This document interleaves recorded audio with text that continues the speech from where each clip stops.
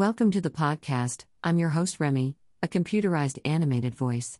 This is Simple Reflections of Christianity, where we look at the issues of Christianity in today's world and seek the wisdom of our peers from antiquity. And we do all this in plain English for the average person. Too often issues are spoken with scholarly jargon and thus making it inaccessible to the average person. We are not all working on our PhDs here. So, the scriptural references will be from the Authorized Version Cambridge 1873 King James unless otherwise stated. Many of the references will be the peers of antiquity who spoke on the topics we will have in our discussions. Thank you for joining in, and of course please like, subscribe and follow for more message like this. We can all learn a thing or two from the saints who have gone before us. And we can also see the errors which have popped their ugly head up as well.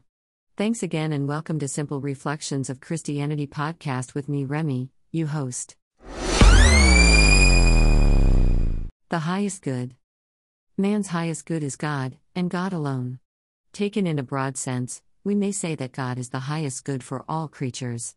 For God is the creator and sustainer of all things, the origin of all being and life, the abundant fountain of all good. All creatures owe their existence from moment to moment solely to Him, who is the one, eternal and omnipresent being. But the concept of the highest good usually includes the idea that it is also known and enjoyed as such by the creatures. And this, of course, is not the case with the lifeless and the senseless creatures. Sometimes, like the lifeless creatures, they only have an existence without being partakers of life, or, like the plants, they have a life, but one which is deprived of all light, or, like the animals, they have also received, with existence and life, a consciousness, but one which is only aware of the visible and sensible things around them. They then know about earthly things, but not about heavenly ones. They know about the real, the pleasant and the useful, but they have no awareness of the true, the good and the beautiful. They have a sensual consciousness and a sensual desire, but for that reason they have enough of the sensual and do not penetrate to the spiritual. It is quite different with mankind. In the beginning he is created in God's image and likeness and can never erase or nullify his divine origin and his divine kinship. Even if he has lost the glorious qualities of knowledge, righteousness and holiness, which are inherent in the image of God, through sin, there are still little remnants of the gifts bestowed on him, which are not only sufficient to rob him of all innocence, but which also bear witness to his former greatness and are a constant reminder of his divine calling and heavenly destiny. In all the thinking and working, in the whole life and striving of mankind, it shows that he is not satisfied with the earth, that he is not satisfied with the whole world. He is a citizen of a sensual order of things, but from this order he also raises himself to a supernatural order. With his feet planted on the earth, he raises his head and looks up to heaven. He has knowledge of things that are visible and temporary, but also has awareness of things that are unseen and eternal. His desire is for earthly, sensual, perishable goods, but also for heavenly, spiritual, imperishable goods. Man has in common with the animals sensory perception and consciousness. But above that he has been equipped with a mind and a reason, which enable him to think and to rise from the world of sensory perceptions to the world of immaterial concepts and to the realm of imperishable ideas. Man's thinking and knowing, although bound to the brain, is itself in its essence entirely a spiritual activity, rising above the things he sees with his eye and feels with his hand. Through this thinking he places himself in relation to a world which he cannot see or touch, but which nevertheless exists as well as and possesses more true reality than earthly physicality. What he seeks is not tangible reality, but spiritual truth, a truth that is one, eternal and imperishable. His mind finds rest only in such an absolute divine truth. In the same way, mankind shares with animals the sensual desire. He therefore needs food and drink, light and air, work and rest, and is dependent on the whole earth for his physical existence. But above this desire he has received a will which, guided by reason and conscience, reaches out to other and higher goods. Pleasant and useful things, although of value in their place and time, do not satisfy him. He seeks a good that is not good because of circumstances, but that is good in and through and for itself, an unchanging, spiritual, eternal good. And again his will finds rest only in such supreme, absolute divine goodness. Both, mind and will, are rooted in the heart of man, according to the interpretation of the Holy Scriptures. The proverb says of the heart that it must be preserved before all things, because out of it are the outlets of life. 4:23. Just as the heart is, in a natural sense, the starting point and driving force of the blood circulation and therefore the main organ of physical life, so it is also, spiritually and morally, the source of the higher life in man, the seat of our self-awareness, of our relationship to God, of the bondage to His law, of our entire spiritual and moral nature. And thus our whole rational and willing life derives its origin from that and is determined by it in its direction. In that heart God has now, according to Ecclesiastes 3:11, placed the century. God creates everything at its time, He allows everything to take place at the right time, determined by Him, so that history as a whole and in all its parts corresponds to God's counsel and brings to light the glory of His counsel. God has placed man in that worldly whole and has placed the century in his heart, so that he may not remain absorbed in external, visible phenomena, but may detect and know God's eternal thoughts in the temporary course of nature and history. This desiderium aeternitatis, this longing for eternity, which God has planted in man's heart, in the innermost part of his being, in the core of his personality, is the cause of the undeniable fact that he is not satisfied by anything temporary. He is a sensible, earthly, limited, finite being, and yet he is prepared for eternity and destined for it. It is of no use to man whether he gains wife and children, houses and fields, treasures and goods, yes, the whole world, if his soul suffers damage. Matthew 16:26. For the whole world is of no value to a man. There is not a rich man who can offer God a piece money for his brother with his treasures and save him from death. The ransom of the soul is too heavy for any creature to bear. Psalms 49:8-9. Now there are many who will agree with all this, as long as there is talk of sensual pleasures and earthly treasures.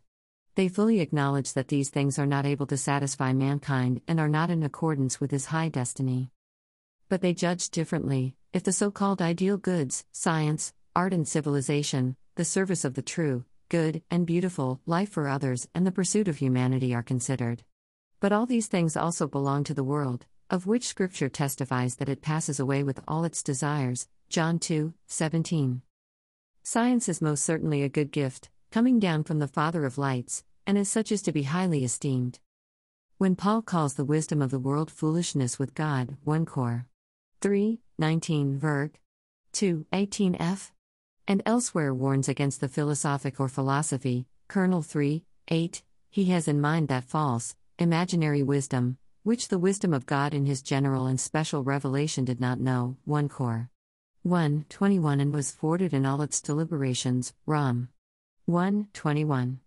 But for the rest, through Paul and throughout the Scriptures, knowledge and wisdom are held in very high esteem.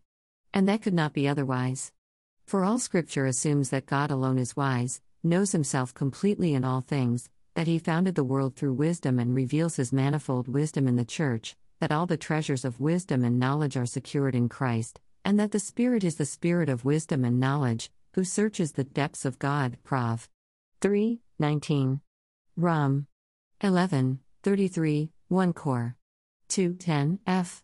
3:10 Colonel 2:3. A book, which proceeds from such thoughts, cannot slight knowledge nor despise science.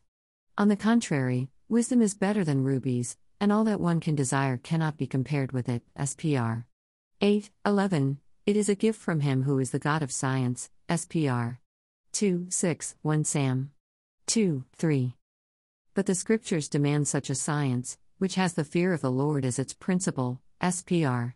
1-7.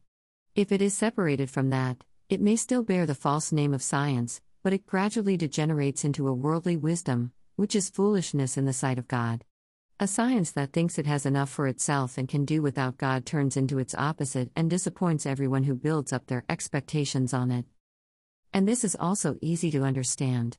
For in the first place, science always has a special character and can only be the share of a few, these select few, who can devote their whole lives to its pursuit, only conquer a small part of its territory and always remain strangers and outcasts, and whatever satisfaction it may give, it can never, because of this very special character, satisfy those general, profound needs which are innate to human nature and therefore present in every human being. In the other place, whenever science revives after a period of decline, it begins with an extraordinary, exaggerated expectation. It lives in the hope that through continued serious research it will solve the riddles of the world and life. But just as surely disappointment sets in after the youthful exuberance, With the continuation of the research, the problems do not diminish but increase. What seems self-evident turns out to be a new mystery, and the end of all science is again the woeful, sometimes even desperate confession that man walks the earth in riddles, and that life and fate are both mystery. And thirdly, one may still consider that science, even if it could come to know much more with certainty than it actually achieves, would still always leave mankind's heart unsatisfied. For knowledge without virtue, without a moral basis, becomes an instrument in the hand of sin for the contemplation and execution of finer evils, and the head filled with science enters into the service of the depravity of the heart. Therefore, says the Apostle, even if I had the gift of prophecy and knew all the mysteries and all the knowledge, and did not have love, I would be nothing. 1 Corinthians 13:2. It is no different with art. This too is a gift of God. Just as the Lord Himself is not only truth and holiness but also glory and extends the glory of His name over all His works, so it is also He who, through His Spirit, equips artists with wisdom and understanding and knowledge in all their work. Acts 31:3, 35, 31. So art is first and foremost proof of man's ability, his spiritual ability, a revelation of his deep desires, his lofty ideals, his burning thirst for harmony. But moreover, in all her works she presents us with an ideal world, in which the discord of this earthly existence is resolved into a full chord and a beauty comes to light, which in this fallen world was hidden from the intelligent, but which the simple eye of the artist has discovered. And because art paints such a different, higher reality before our eyes, it is a comfort to us in life, it lifts our souls from their torpor and fills our hearts with hope and joy. But whatever it may do, it only makes us enjoy its beauty in pictures. It cannot close the gap between the ideal and reality, it never makes the over there into a here, it shows us the glory of the land of Canaan from afar, but it does not bring us in and make us citizens of it. She is many things, but she is not everything. She is not, although a man of renown in her field called her that, she is not the most holy, not the most noble, not the only religion and the only salvation of mankind. It does not atone for our guilt, it does not cleanse us from our wickedness, it is not even capable of drying our tears in the sorrows of life. Finally, humanity, civilization, the service of mankind, life for the community, or whatever one may call it, cannot be considered the highest good for mankind. There is no doubt that we can speak of a progression of humanitarian ideas, of a development of philanthropy. If we compare how the poor and the sick, the miserable and the needy, the widows and orphans, the insane and the prisoners were treated many times in former centuries, and how they are generally treated and cared for today, then there is reason to rejoice and be grateful. A spirit of compassion and mercy has been awakened that seeks the lost and takes care of the oppressed. But this same present time shows us so many dreadful iniquities of womanism, prostitution, alcoholism, and other abominations that we are shy of an answer to the question of whether we are moving forwards or backwards, and sometimes we are inclined to optimism and sometimes to pessimism. But however this may be, if life for the community, if love for one's neighbor has no basis in the commandment of God, it will lose its substance and stability. Love for one's neighbor is not something that comes naturally and spontaneously from the human heart. It is a feeling, an act, an activity, which requires immense willpower and must be constantly maintained against the tremendous powers of selfishness and self-interest. Moreover, it often finds no support at all in the person next door. People are not usually so lovable that we can and want to love them as ourselves without any effort or struggle. Love for one's neighbor can only be sustained if, on the one hand, it is founded in and imposed on us by God's commandment, and if, on the other hand, that same God gives us the desire in our hearts to walk in sincerity according to all His commandments. Thus it remains true to the word of Augustine that the heart of man was created for God and that it finds no rest until it is at rest in his Father's heart. All people actually seek God, the same Church Father testified, but they do not seek Him in the right way, not in the right place. They seek Him below, and He is above. They seek Him on earth, and He is in heaven. They seek Him far away, and He is near. They seek Him in money, in goods, in glory, in power, in lust, and He dwells on high, and in the holy place, and with him that is of a lowly spirit. Isaiah 57:15. But still they seek Him, if they may seek Him and find Him. Acts 17:27. They seek Him and at the same time they flee from Him. They have no desire to know His ways, and yet they cannot miss Him. They feel attracted to God and at the same time repelled by Him. Herein lies, as Pascal so profoundly developed, the greatness and at the same time the misery of mankind. He thirsts for truth and is a liar by nature. He thirsts for peace and throws himself from one scattering into another. He hungers for lasting, eternal happiness and seizes the pleasures of the moment. He seeks God, and he loses himself in the creature. He is a born son of the house, and feeds on boar's trough in a strange land. He is like a hungry man who dreams that he eats, but when he wakes up his soul is empty, or like a thirsty man who dreams that he drinks, but when he wakes up, behold, he is still stale and his soul is hungry. Isaiah 29:8. Science cannot explain this contradiction in man. It only reckons with his greatness and not with his misery, or only with his misery and not with his greatness. It exalts him too high, or it depresses him too low, because it does not know of his divine origin, nor of his deep fall.